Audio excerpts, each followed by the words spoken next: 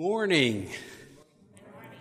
Every day is a blessing from the Lord that He has given us, and we want to extend a warm welcome to each of you who have joined us this Sunday morning as we worship the Lord together here at the Winkler Bergthaler Mennonite Church. As you worship with us this morning, we pray that the Lord will lift your spirits and any burdens that you may have as you lay them down at the cross and as you worship and praise the Lord this morning. And as we praise the Lord, may you find joy, rest and peace for your soul in the promises found in His Word. As we begin our service, let's focus on the Lord through His Word found in Psalm 145, 7 verses. It says this, a Psalm of David. I will exalt you, my God and King. I will praise your name forever and ever.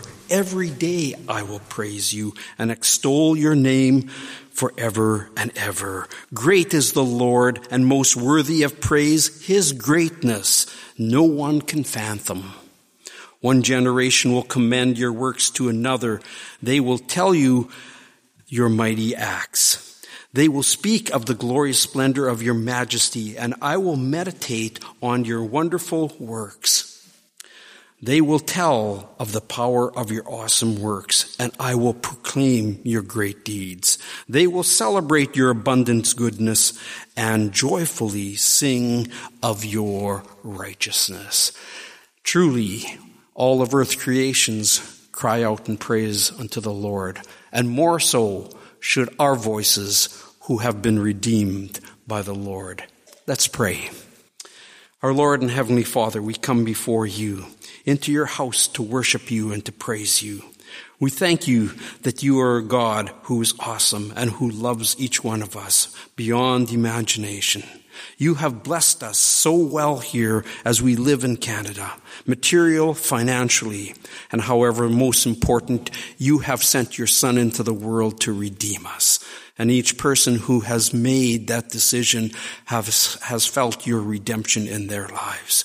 I pray, Father, that as we worship you today, that you would show us your greatness one more time. And so that we can walk with you day by day as we pray and we bring our problems and our difficulties before you. And you said that you will never leave us or forsake us. You will go before us. And Father, we thank you that we can have this relationship with you. I pray now, as we go into the rest of the service, that we would bring honor and glory to you as we sing your praises, as we worship you through the message that will be given, the word that is read, and the encouragement that is found as we give to one another and praise you at the same time. So thank you once again that you are present. We give you the praise and glory for everything. For this we pray in Christ's name. Amen.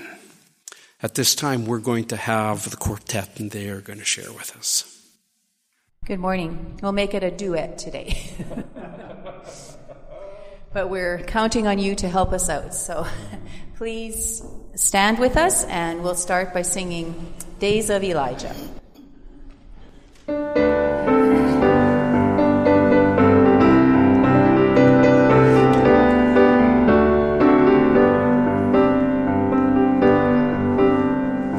These are the days of Elijah, declaring the word of the Lord. And these are the days of your servant Moses, righteousness being restored.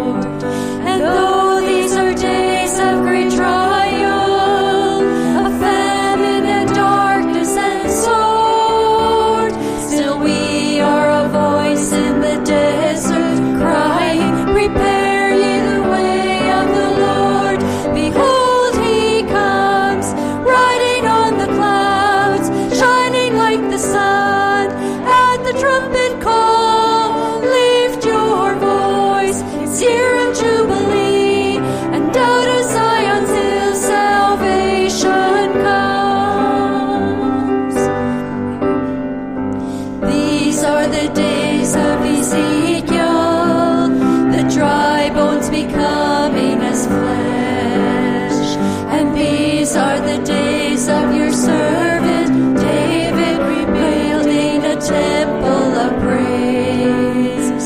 And these are the days of the harvest. The fields are wide in the world, and we are the laborers in the vineyard, declaring the way of the Lord. Behold, he comes, riding on the clouds, shining like the sun. At the trumpet call, lift your voice, seer of Jubilee, and out of Zion till salvation comes. There's no God like Jehovah. There's no God like Jehovah. There's no God like Jehovah. There's no God like Jehovah. There's no God like Jehovah. There's no God like Jehovah. There's no God like Jehovah. Oh, behold, he comes, riding on the clouds, shining like the sun.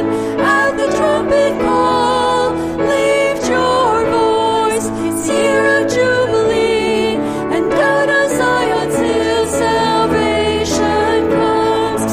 Behold, he comes, riding on the clouds, shining like the sun. At the trumpet call, lift your voice, seer of Jubilee, and out of Zion till salvation comes.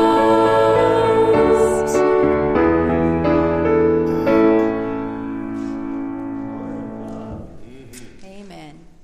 You may be seated for the next songs. Join us as we sing, Be Exalted, O God.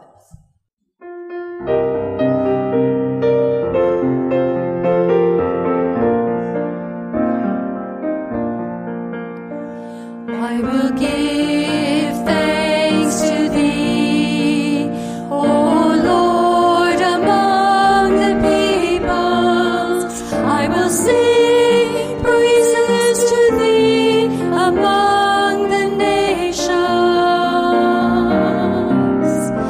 For thy steadfast love is great to the heavens, and thy faithfulness to the clouds. Be exalted, O God, above the heavens. Let thy glory be over all the earth. Be exalted, O God, above the heavens. Let thy glory be over all the earth. I will give thanks to thee, O Lord, among the peoples. I will sing praises to thee among the nations. For thy steadfast love is great to the heavens, and thy faithfulness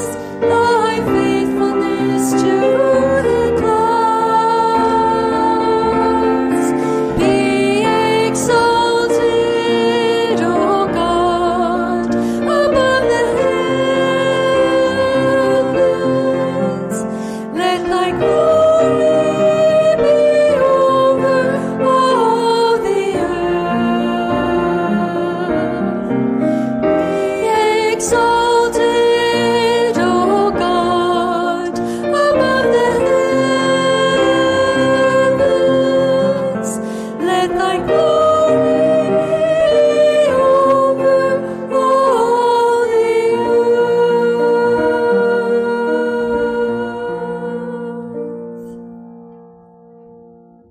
Let's surrender everything to God. And this song talks about that. All to Jesus I surrender.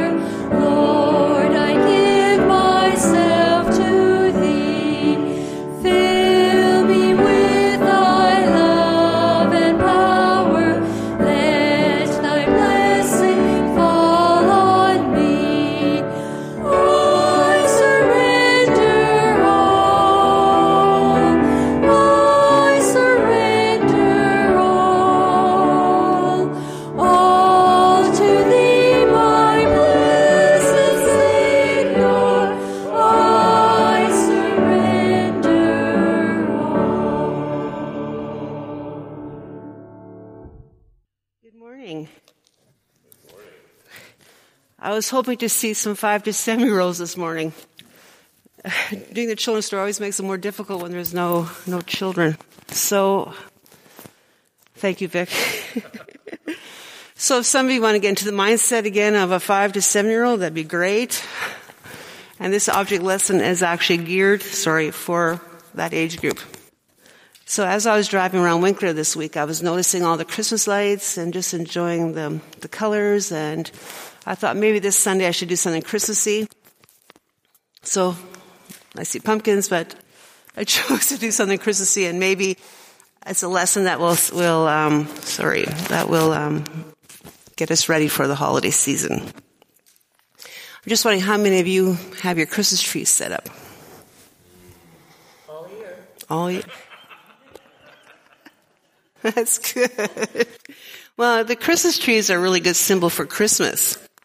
And as you can see, I have brought the tree that I usually set up in my classroom, I brought with me today. And, when we usually set up a Christmas tree, we tend to look at the top part of the tree and totally forget about the bottom, the base. And we forget about it so much that we actually tend to cover it up. Oops. This isn't working. Hope the rest goes better. We actually tend to cover up the base with the tree skirt. So we totally forget about the base altogether. But really, is the base of the tree important? Even though we focus we look at the top of the tree, but is the base important? It certainly is, because without the base, our tree would topple, and all of our decorations would fall, and maybe some of the ornaments would break. So the base is very important, but we tend to forget about it. Now, let's think of Jesus as being the base, and the tree as being Christmas. So we'll go to, this is my morning. So we go to Christmas concerts. We go to parties, Christmas parties, staff parties, classroom parties. We might go shopping. We might bake cookies with our moms or grandmothers. They watch Christmas movies. But you know what? Oh, and we might even look forward to those presents, which is the topper of the Christmas, right? Presents. It's always a topper. Okay, now we've enjoyed all those things at Christmas. But what happens? Remember we said that the base is now Jesus. So what happens if we forget Jesus? He's still underneath our tree skirt. What would happen if we didn't have Jesus at Christmas? We wouldn't have these things to attend or go to. We wouldn't have Christmas concerts, Christmas programs. We'd have nothing. We have to remember that Jesus is the reason for this season. So when we look at our tree, let's remember that Jesus is the base.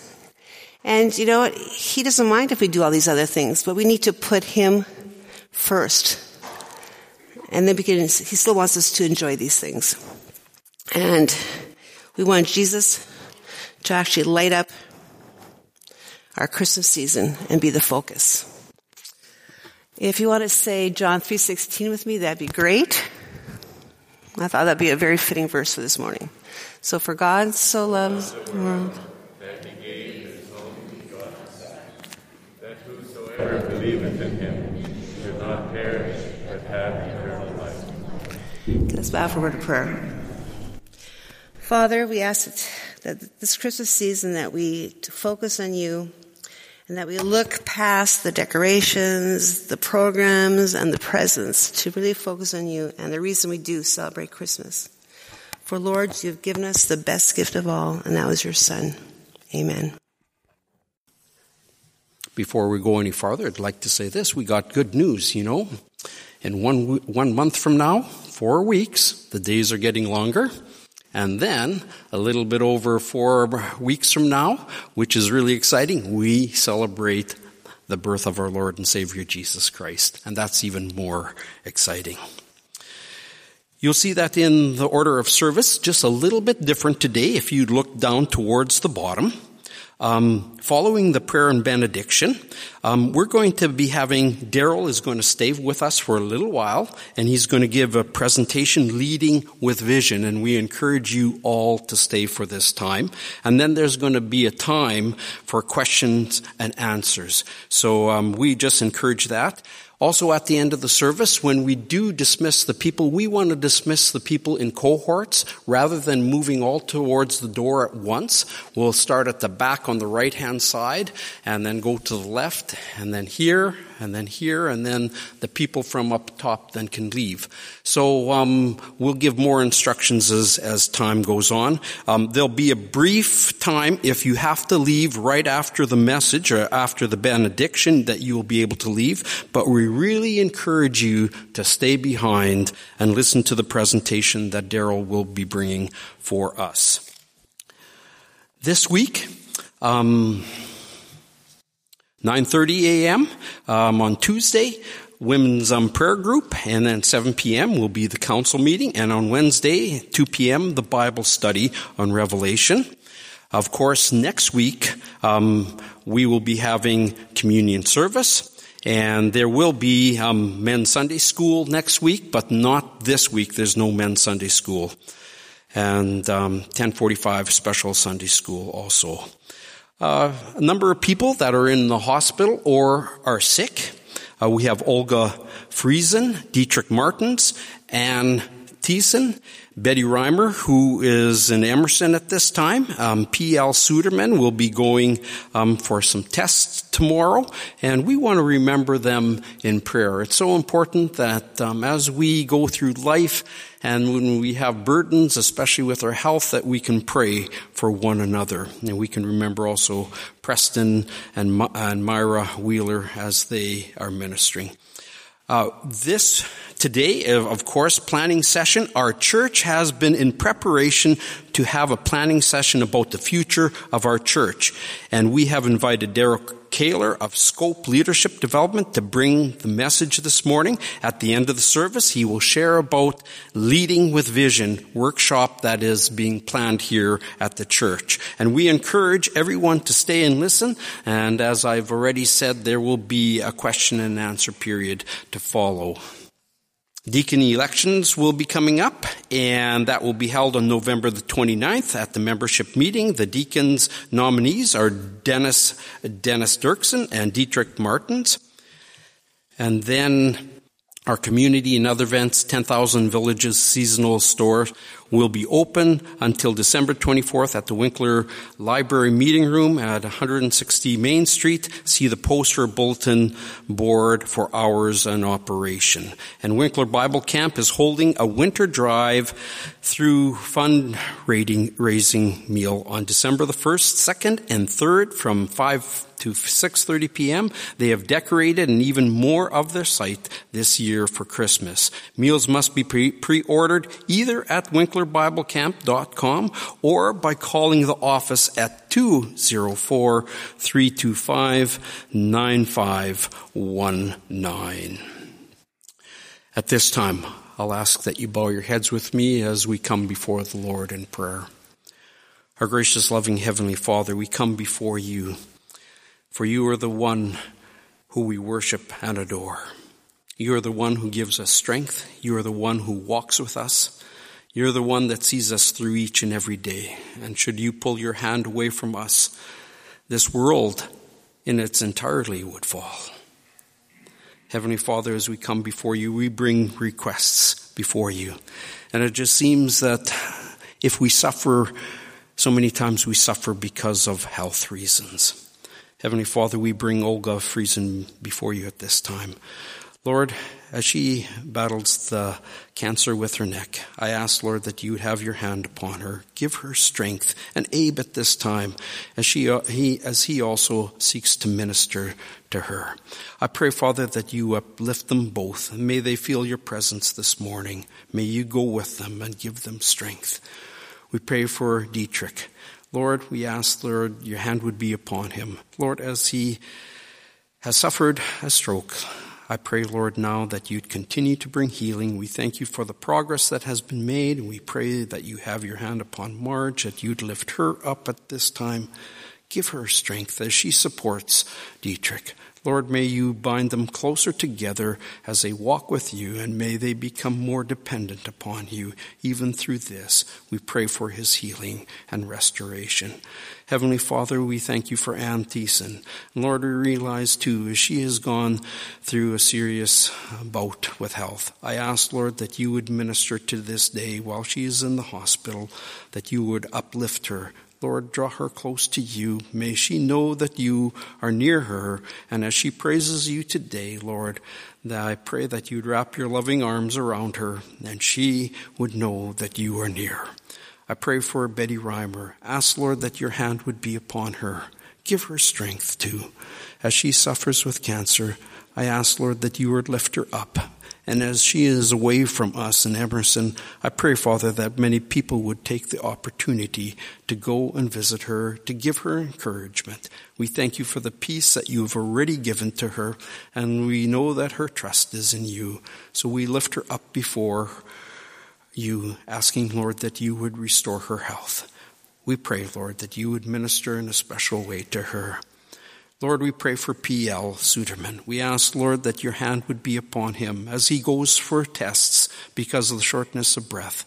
We ask that you would minister to him, Lord, and that as the doctors give a diagnosis, that they would be able to to prescribe a medication or whatever he'd have to do in order to bring his breath back. I ask, Lord, that you would sustain him and Megan as she supports him. Pray, Lord, that this day, as they worship at home, that you would be near them, that you draw them close to yourself. Heavenly Father, we thank you for the church that you have established here. 127 years coming up.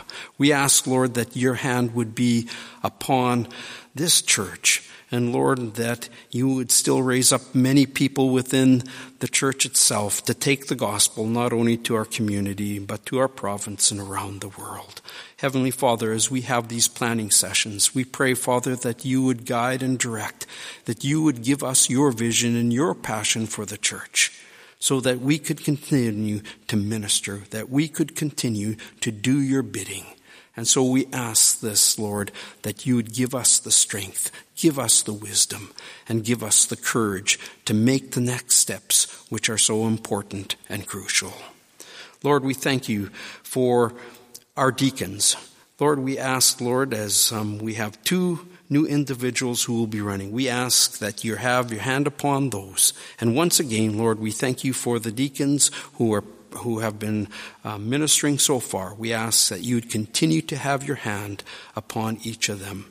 And then, Lord, we realize our congregational meeting, quarterly meeting, will be coming up on November the 28th. We pray, Father, that all things would go according to your will. We pray that you would be lifted up, and once again, there'd be many individuals placed on committees who would come and serve you with a full heart. And so we'd ask that you would go before us at this time. Thank you, Lord, for each person you have brought out today. We ask, Lord, that your hand would be upon each individual as Daryl will be coming in a little while to preach. I pray, Father, that you would speak through Daryl, that you would encourage us. We pray that you would anoint him. Once again, we know that you have a message that you have placed on his heart for our church. We pray, Lord, that we would listen with all ears so that we can go out and do your bidding. Now, Lord, we pray that as each person who is gathered here today, that their hearts would be prepared for the rest of the service, that you would be honored and glorified in our midst. For this we pray in Christ's name. Amen. At this time, we'll call the ushers forward.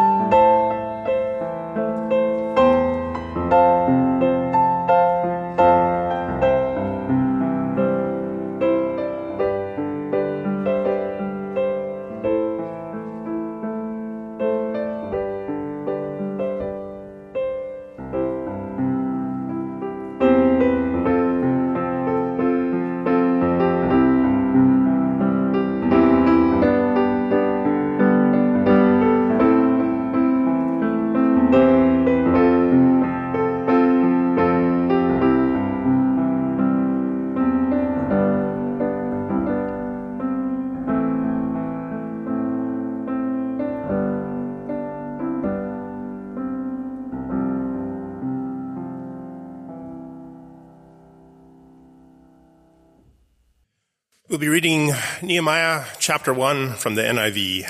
Nehemiah chapter 1, starting with verse 1. The words of Nehemiah, son of Hakaliah. In the month of Kislev, in the 20th year, while I was in the citadel of Susa, Hananiah, one of my brothers, came from Judah with some other men, and I questioned them about the Jewish remnant that had survived the exile, and also about Jerusalem. They said to me, "Those who survived the exile and are back in the province are in great trouble and disgrace. The wall of Jerusalem is broken down, and its gates have been burned with fire." When I heard these things, I sat down and wept. For some days I mourned and fasted and prayed before the God of heaven.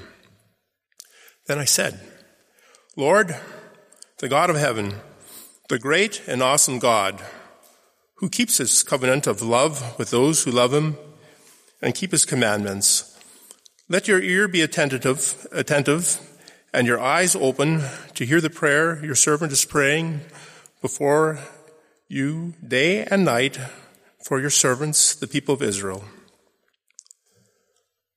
I confess the sins we Israelites, including myself and my father's family, have committed against you. We have acted very wickedly toward you. We have not obeyed the commands, decrees, and laws you gave your servant Moses. Remember the instruction you gave your servant Moses, saying, 'If you are unfaithful, I will scatter you among the nations. But if you return to me and obey my commands, then even if your exiled people are at the farthest horizon, I will gather them from there and bring them to the place I have chosen as a dwelling for my name. They are your servants and your people, whom you redeemed by your great strength and your mighty hand. Lord, let your ear be attentive to the prayer of this your servant and to the prayer of your servants who delight in revering your name. Give your servant success today by granting him favor in the presence of this man. I was cupbearer to the king." Many of you already are familiar with Daryl because he has spoken here in the past, and I've known Daryl for approximately 15 years. He grew up in Altona. He studied at Steinbach Bible College. He married Elaine. He spent 12 years as a missionary in Bolivia and with the Spanish and Low German ministries. He also has done some consulting for the government. They have 4 children, him and Elaine, plus a son-in-law, and currently they live in Niverville. He founded Scope Leadership Development 5 years ago, working with churches, business, and other organizations, teaching them biblical principles, how they can run. And he's across Canada and also internationally. And so I'm going to introduce Daryl. Come, and while you are coming, and once you're up here, I'm going to ask you to introduce to us your bodyguard that you said you had at the beginning. Thank you, Pastor Dean. Good morning, everybody. It's good to be here with you. And yes, I didn't come alone. In fact, my son is here, Jory. My son-in-law, Michael, who's 6'7", and also one of our daughter's boyfriends, Jeffrey's here. So they told me on the ride up here today that I could preach whatever I wanted to. They would escort me out if needed be. So I'm not sure if that was to protect me, from the listeners, or as to protect my own reputation if I start to go off track on something. But it's good to have them here. My wife Elaine isn't here today. Is this other mic on? Okay. My wife Elaine isn't here this morning. She had planned to come last week when we were going to be together here, but unfortunately that didn't work out with ever-changing regulations. And this week she had something. They had a girls' day planned already for quite some time. So good to be here with you. Thank you for the opportunity, invitation from Pastor Dean and your church council to be here this morning. I appreciate your creativity in making things work so that we can continue to get together even when things change around us. Well, I did grow up in Altona. My second home I considered Friedensrud, just out of here at my grandparents' farm there. Spent a lot of time there. Was the oldest grandchild, and so I trailed Grandma and Grandpa around the farm a lot. Spent a lot of time in Winkler, and glad to be here with you today. Do currently live on Janseed, Niverville, and right near the Mennonite Landing, where our first ancestors, for many of us, first came to Canada, starting 1874. At one time, and some of you will remember, Ditseed and Janseed had a lot of emotion to it, more than it does today. Very important, somebody got married from somebody from Janseed, well, that raised the eyebrows a little bit. Who could that be? Nowadays, it's not such a big deal. I mean, travel is so easy. We cross that river all the time, and really it's relatively insignificant, although we still like to kind of jab about that. But in our day and age, we face other divides, other challenges, and none less than the last 20 months that we have faced. And we cannot go anywhere where that's not impacting. And I've had opportunity to travel these last, this year I've been a few times in Mexico and a couple times in Belize as well. It doesn't matter where we go. This is the topic of the day, the unspoken. My father-in-law, he was in the hospital fairly ill, and when he got tested and so on, and when asked, Dad, what did you have? He's in northern Alberta. Now what amak dan hod, Zeta. Whatever that was. He couldn't get himself to say the name COVID, like a bad word, but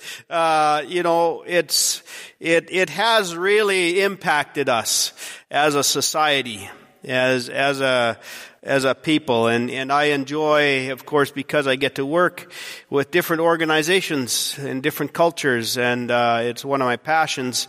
See the impact in different ways, but we are called to carry on. All right. Well, it's good to be here, Pastor Dean, with you. I got to know you when you were in Saskatchewan, you and Cheryl at that time. And I should also mention Pastor Jake Dell is an interim pastor in Altona. I've been working with that church as well, so we really appreciated him. Maybe you primed him for the work that he's doing there, and he'll be wrapping that up end of December, actually, his time there. We've really appreciated his time there. All right. The message that I want to bring today, I call it Built to Last. Some building blocks for life and leadership from the book of Nehemiah. And it's something that I use a lot in the workshop that we're going to be talking about, Leading with Vision. The last time I preached this was in Belize in August when I was there. And had did a fair bit of work there with businesses as well as some of the churches there, but took some time one day to go visit one of the Maya ruins called Caracol. And this is just a remarkable place to see in Belize.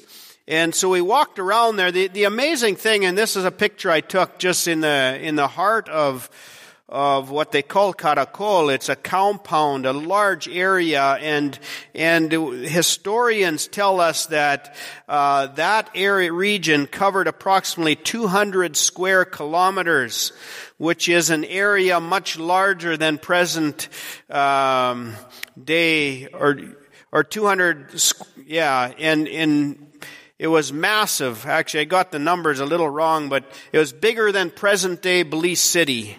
Just that community there, Caracol. Amazing. And some of it still stands, and you can walk around on there. There's rich stories that are told. You can see the Kana, they call it, or the Sky Palace. It's the largest building there. It's still the tallest man-made structure of 43 meters tall in Belize. And the dates of this go approximately 1200 BC. So 1200 years before Christ to approximately 1,000 years after Christ, or AD. And that's when this was built, and much of it remains, and yet they're uncovering what has been covered by the Belizean jungle for years. Was it built to last? I imagine when they built that, without the modern machinery and technology that we have today, remarkably, amazingly built and straight and strong, and many of these structures stay, and yet there is some crumbling going on. I want to talk about built to last. Built to last as it applies to our personal lives. Not that we won't get older. We do. Time goes on, it always has, and will continue to go on. But can we leave a legacy that lasts? What is it that we can leave that lasts as God intended that? And we can apply this as a church, building a church. And we're not talking about church building, although those are fine and we certainly need them in our Manitoba weather.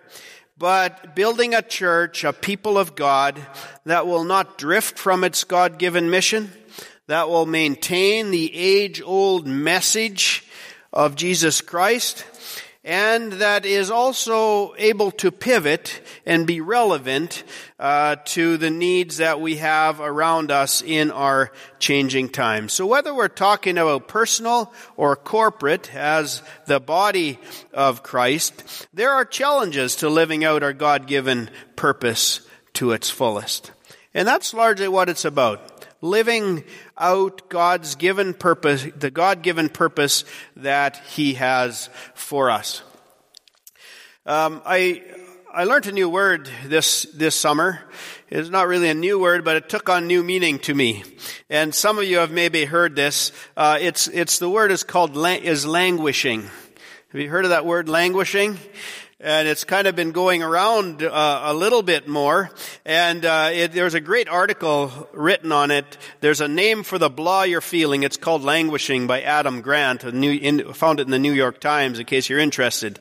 But what he's basically talking about is psychologists measure mental health on a spectrum between flourishing and depression. So flourishing, that's at the peak of well-being. We're doing great. We feel empowered.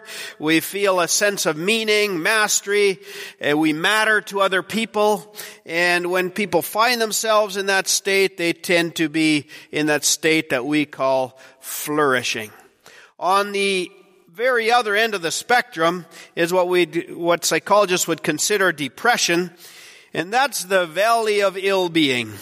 Okay, when people are despondent, they're drained, don't have the energy, or plötzlich wird sein Maut, hannig Maut, completely drained and feel worthless, don't feel value to other people. So those are the two extremes, flourishing, depression, and then somewhere in the middle is this range called languishing. And languishing is the absence of well-being, but it's also not in the depths of despair or of mental illness. And this whole pandemic and the loss of normal, as we've known it, has left many people in this state of languishing. It's sometimes called the neglected middle child of mental health, because it can dull your motivation, can dull your focus, and psychologists are saying it might even be the dominant emotion of the year 2021. Here's a quote that Adam Grant has. Part of the danger is that when you're languishing, you might not notice the dulling of delight or the dwindling of drive. You don't catch yourself slipping slowly into solitude. You're indifferent to your indifference. When you can't see your own suffering, you don't seek help or even do much to help yourself. So, languishing. Now, this morning, even if you're not languishing personally, I'm sure you know somebody who is. Could be your children, your grandchildren, great-grandchildren. I mean, we're all impacted in different ways. So the big idea of my message this morning is that if we want to build a life or a church or a ministry that lasts or that has a lasting impact, we need a few key building blocks that we can find in the biblical example of Nehemiah. I use Nehemiah in the Leading with Vision workshop or seminar that I do. And so I'm going to give you a sneak peek into it this morning in the sermon as we do this. So if you do have your Bibles, you can open up to Nehemiah chapter 1. We'll start there. We're going to be looking at 4 building blocks out of the first 6 chapters. So it's going to be we're going to be hopping through. It won't be a pure exegetical message this morning. And as we look at these 4 building blocks, they may not apply equally to you. They probably won't. But I encourage you to listen for that building block or those building blocks that will be most helpful to you as you build your life on Jesus Christ. And there's an application here for the church as well, which we won't get into in detail this morning, but they can apply as well. We'll make some reference to that. So building block number 1 is quite simply to seek God for direction. And in chapter 1 of Nehemiah that Myron read to us this morning, we find there Nehemiah seeking God for direction. Nehemiah had a vision from God. And it came to him in chapter 1 when the news from his brother Hanani came and talked about the despair of his people, the despair of the people of Israel. In Jerusalem, the walls were broken down, the people were living in disgrace, in a tough place. And verse 4, Nehemiah says, "When I heard these things, I sat down and wept." It was a burden that came to him. His vision came to him in the form of a burden. And here's what Nehemiah did next, which is a building block for building something that lasts. "For some days I mourned and fasted and prayed before the God of heaven." And we can read part of Nehemiah's prayer, very beautiful prayer. But when Nehemiah received his vision, that burden to help his people and to do something specific about it, he struggled, but he took that struggle to the Lord in prayer. Now, it tells us that he prayed and fasted, more than prayed and fasted, for some days. Sometime it's going to be like that. It's going to be a period of time of seeking God. We find in Nehemiah that there are many references in these first chapters of him praying to God or asking the Lord of the heavens, as it says. And some of those were really quick ones. In chapter 2, for example, when the king asked him, "So Nehemiah, what's wrong? There's something bugging you." He's in the presence of the king. And he had to be pretty professional. He wasn't acting very professional because of the burden that was on his heart. And it says, "And I prayed to the God of heaven, and I answered the king."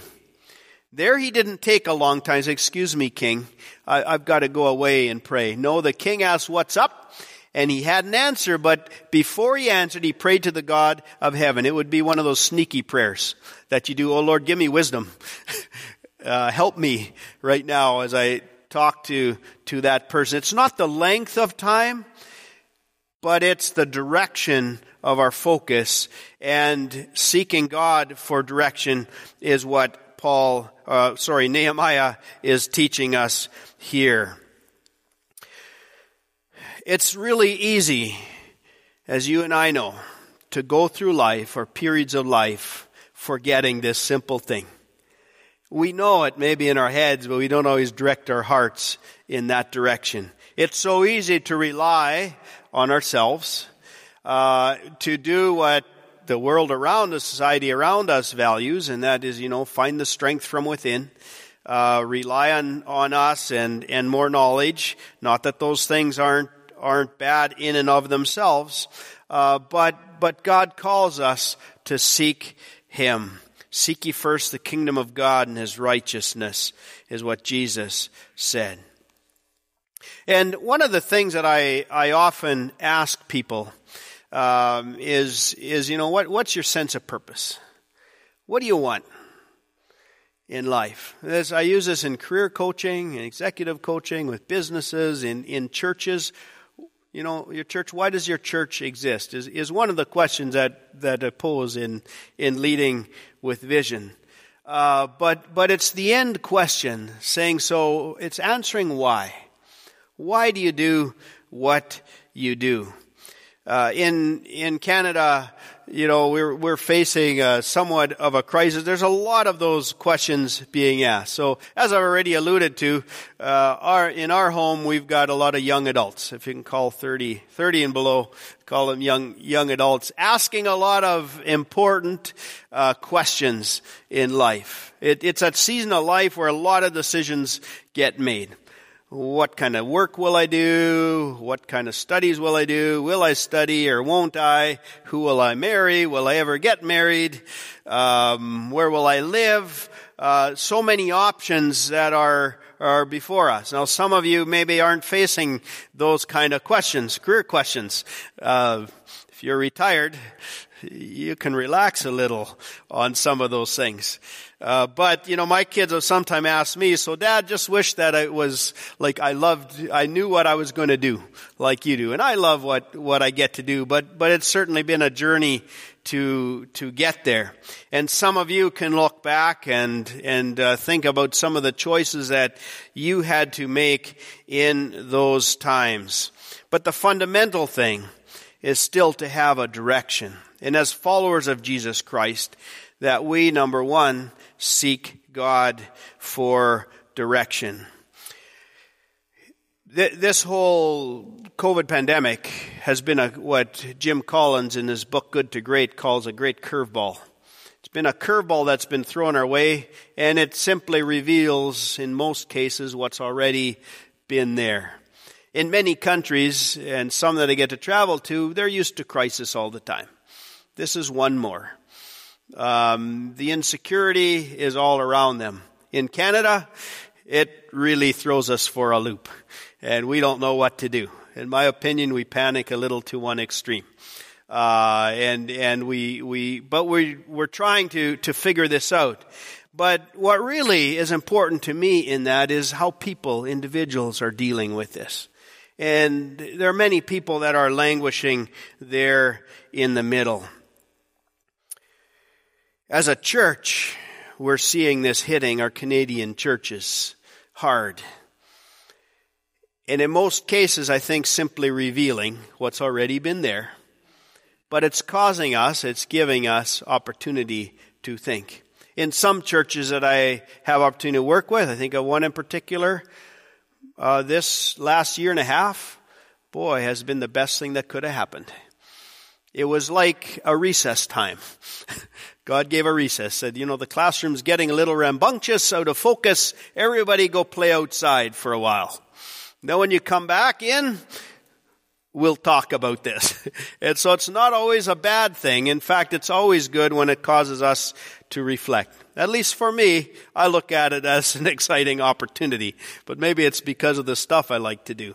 But regardless, whether we like it or not, it causes us to reflect and ask some good questions. 1 Corinthians 4:18, the Apostle Paul said, "So we fix our eyes not on what is seen, but on what is unseen, since what is seen is temporary, but what is unseen is eternal." I have a good pastor friend, a mentor of mine from Bolivia, who's gone to be with the Lord now, but I remember him saying this, and it left an impression on my mind.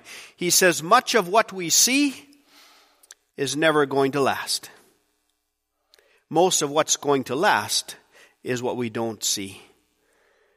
God building in us those eternal things.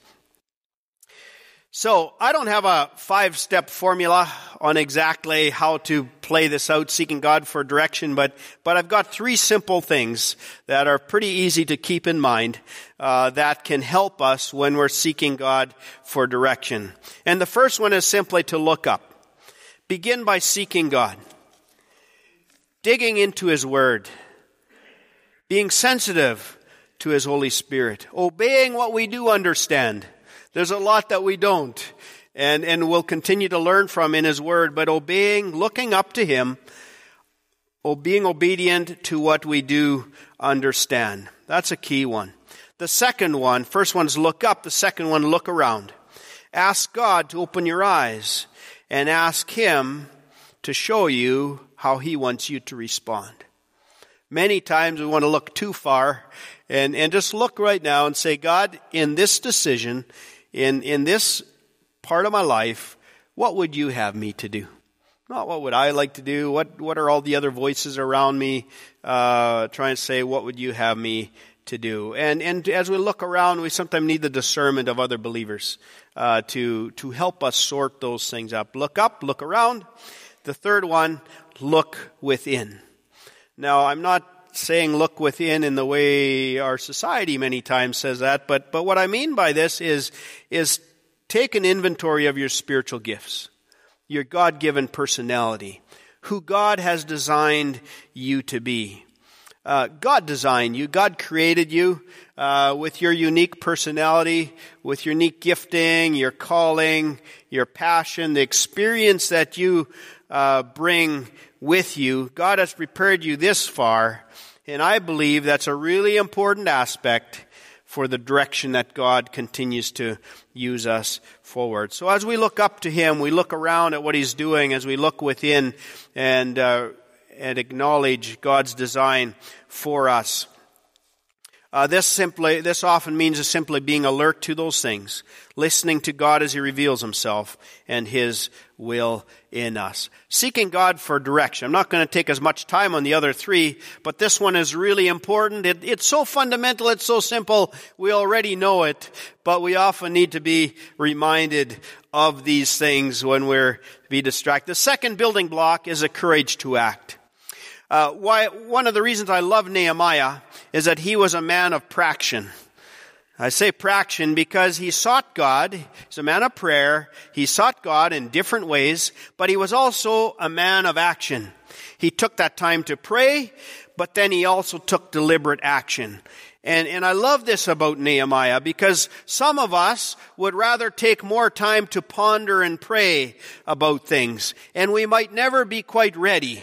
In fact, we're prone to get caught up in analysis paralysis, right? We don't yet have enough answers. We need to know a little bit more. And so we have this nice Christian way of often stopping the work of God by saying, well, let's pray about that a little longer. I think we should do that. Let's pray about it. And until the action people get worn down, we hope, right? But prayer is important, okay? I'm not undermining that. Really important. We need to seek God. That's important. And in fact, that's fundamental. Then there's the action side of it. And there's some of you that can hardly sit still long enough because you want to do something. Right? Or maybe right now listening to the message. Or maybe you did when you were younger. For some of you. But also in the church or wherever it is, you want to do something. And you're just kind of thinking let's just do something, we'll figure out what along the way. Right? And almost it can be dangerous as well when you're speeding down the road and you don't have a good direction. You got to keep it the road. But both are important. Prayer and action, I love to call it praction. And in between, Nehemiah included other people. He brought them together. He did his homework.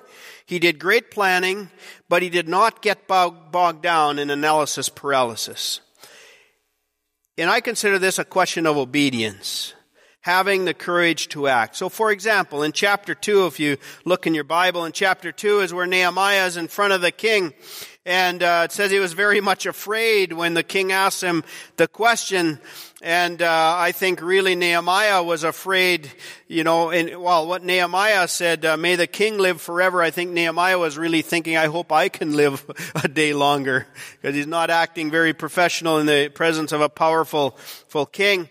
And, the king said, what is it you want? And I prayed to the God of heaven and I answered the king. And Nehemiah jumped right into action. If it pleases the king, and if your servant has found favor in his sight, let him send me to the city of Judah, where my ancestors are buried, so that I can rebuild it. And the king asked him a question: how long will your journey take? When will you get back? In verse 6, I please the king to send me, so I set a time. Nehemiah was ready to go. And the conversation goes on. I also said to him, if it pleases the king, may I have letters to the governors? And on and on. Nehemiah had sought the Lord, and he was ready to go. He needed some permission. He needed resources. He needed different things. And the king even got involved in all of this by providing resources. And along the way, Nehemiah included many other people in the action. If we would read through more of chapters 2 and 3, and if you check it out, Nehemiah did some very meticulous planning, and perhaps he probably had other people around him that helped him with all of this. But he had the courage to act, not only to understand what God was calling, but the courage to act. And there were barriers along the way. I'm going to talk about that in just a little bit. The book of James is a great one to remind us to put faith into action. James chapter 2:17 says, in the same way, faith by itself, it is not accompanied by action, is dead. I heard recently a message somebody said on this same passage, faith without works is dead, faith with works is deadly. As far as getting something done. There will be action. Stuff is going to get done. And by and large, I'm going to say in our Mennonite culture, we have this aspect of get her done. Okay? At least in the business world. I must say not always in the church world.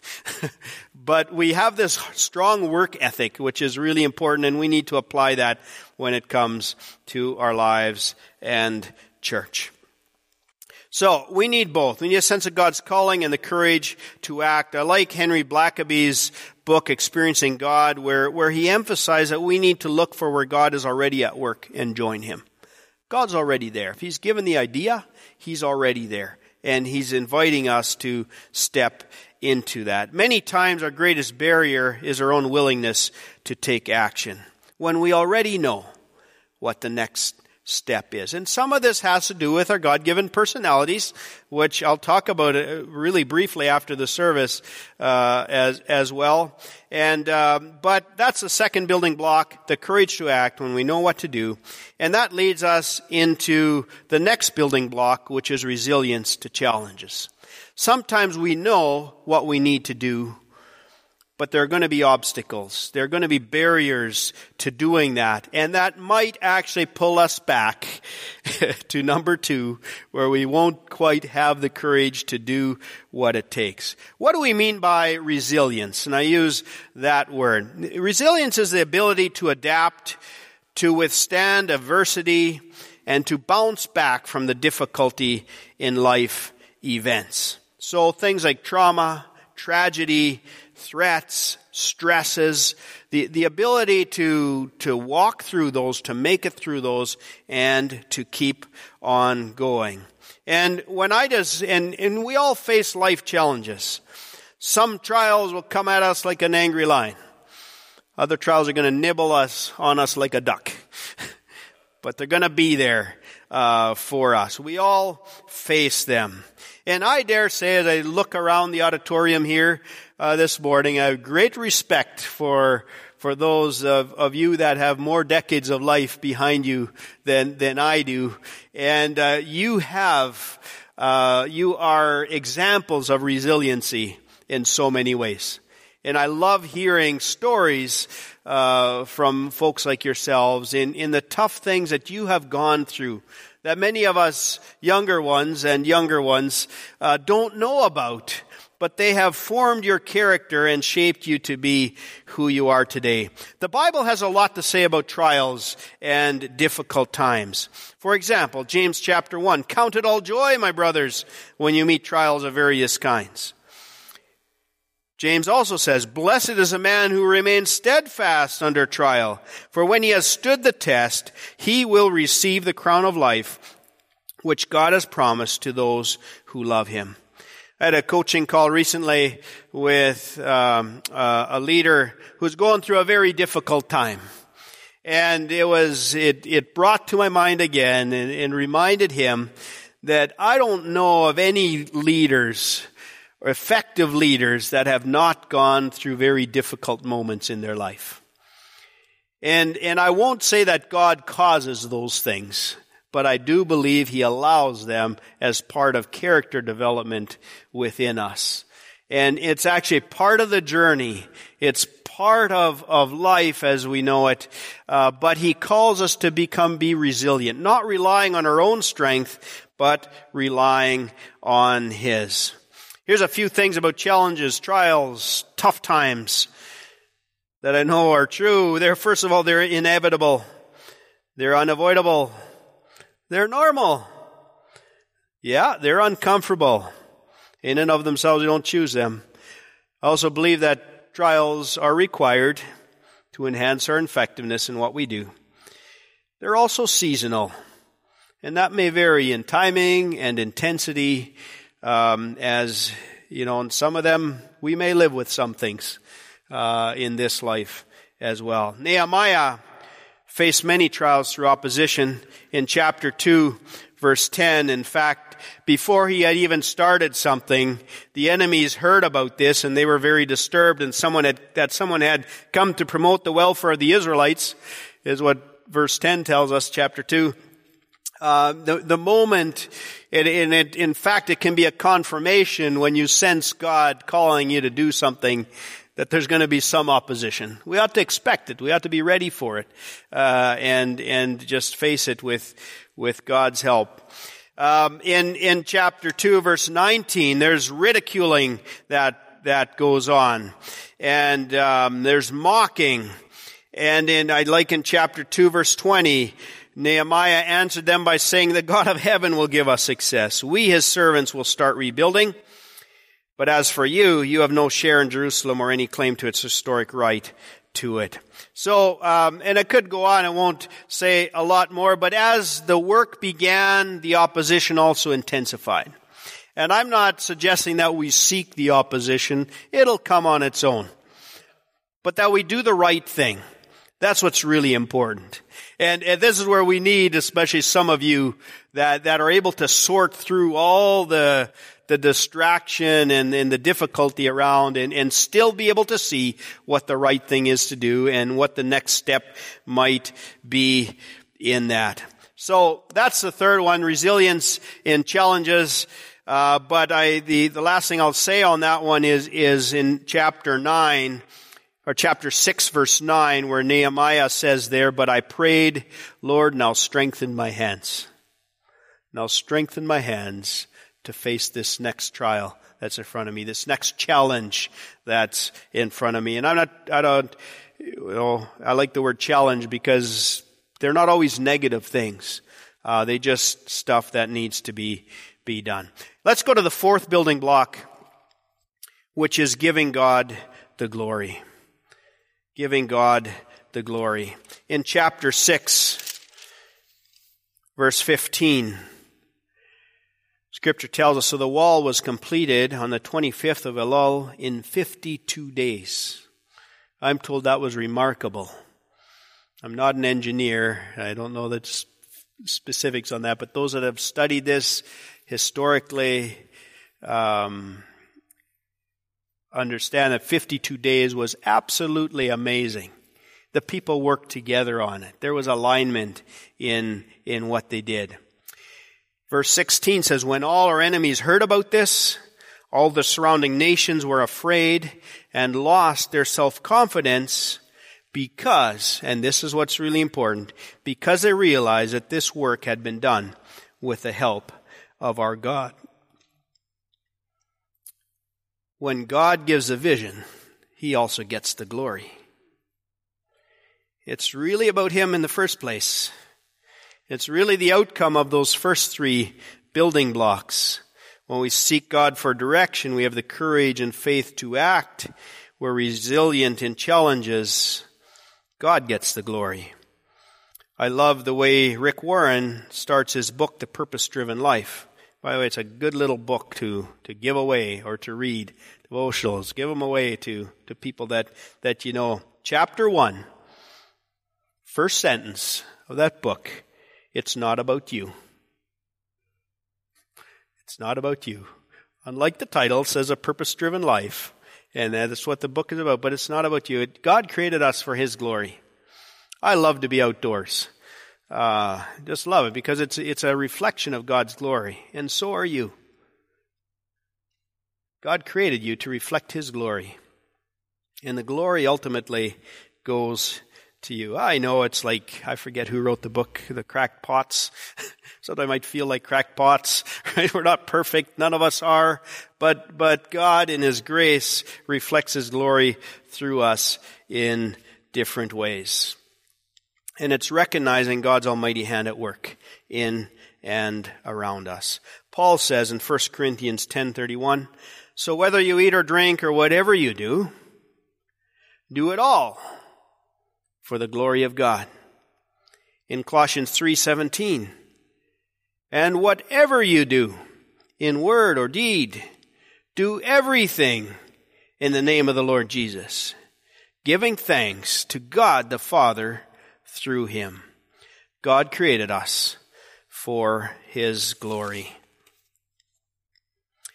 You've got up, I love the verse you have here, 1 Corinthians 3:11, that you have up front here. Einen anderen Grund kann niemand legen, außer dem, der gelegent ist, welcher ist Jesus Christus. There's no other foundation laid than is in Jesus Christ. At the end of the day, when the rubble is cleared, when all else is taken away or pushed out of the way, or we look through it all, God gets the glory. He's the foundation. The foundation remains in our lives as well as in our corporate life as the church. So my prayer as I've been preaching this morning and preparing for this, that whatever out of this would land for you, that God would take that and use that in your life. And some of you might be languishing this morning. I don't know, but in the areas of your life where you are, I am. In some areas of my life, you're not sure what's next. You're maybe paralyzed by life circumstances. I hope that these building blocks can help you in some way. And for some of you, you have children, grandchildren, great-grandchildren that are languishing. It's been a tough year and a half for many of our young people who have life choices, and it looks like they're all being, disturbed. You have a daughter studying in university at home. Like, that's not a lot of fun.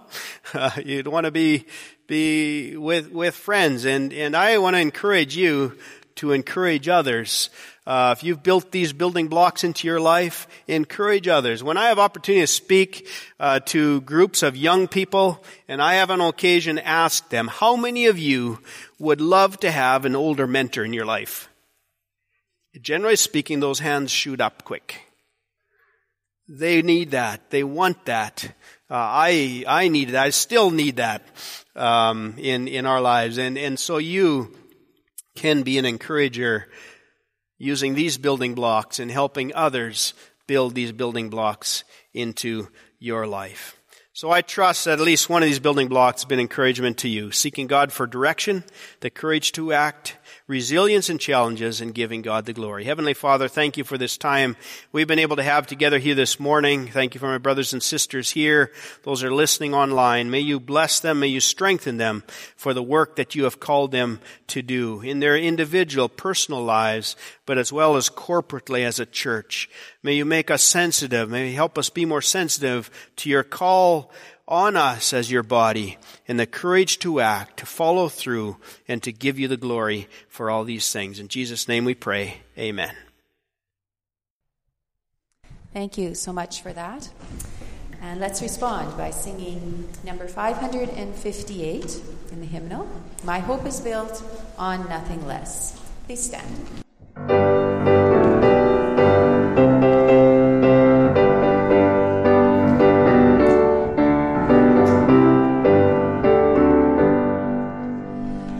My hope is built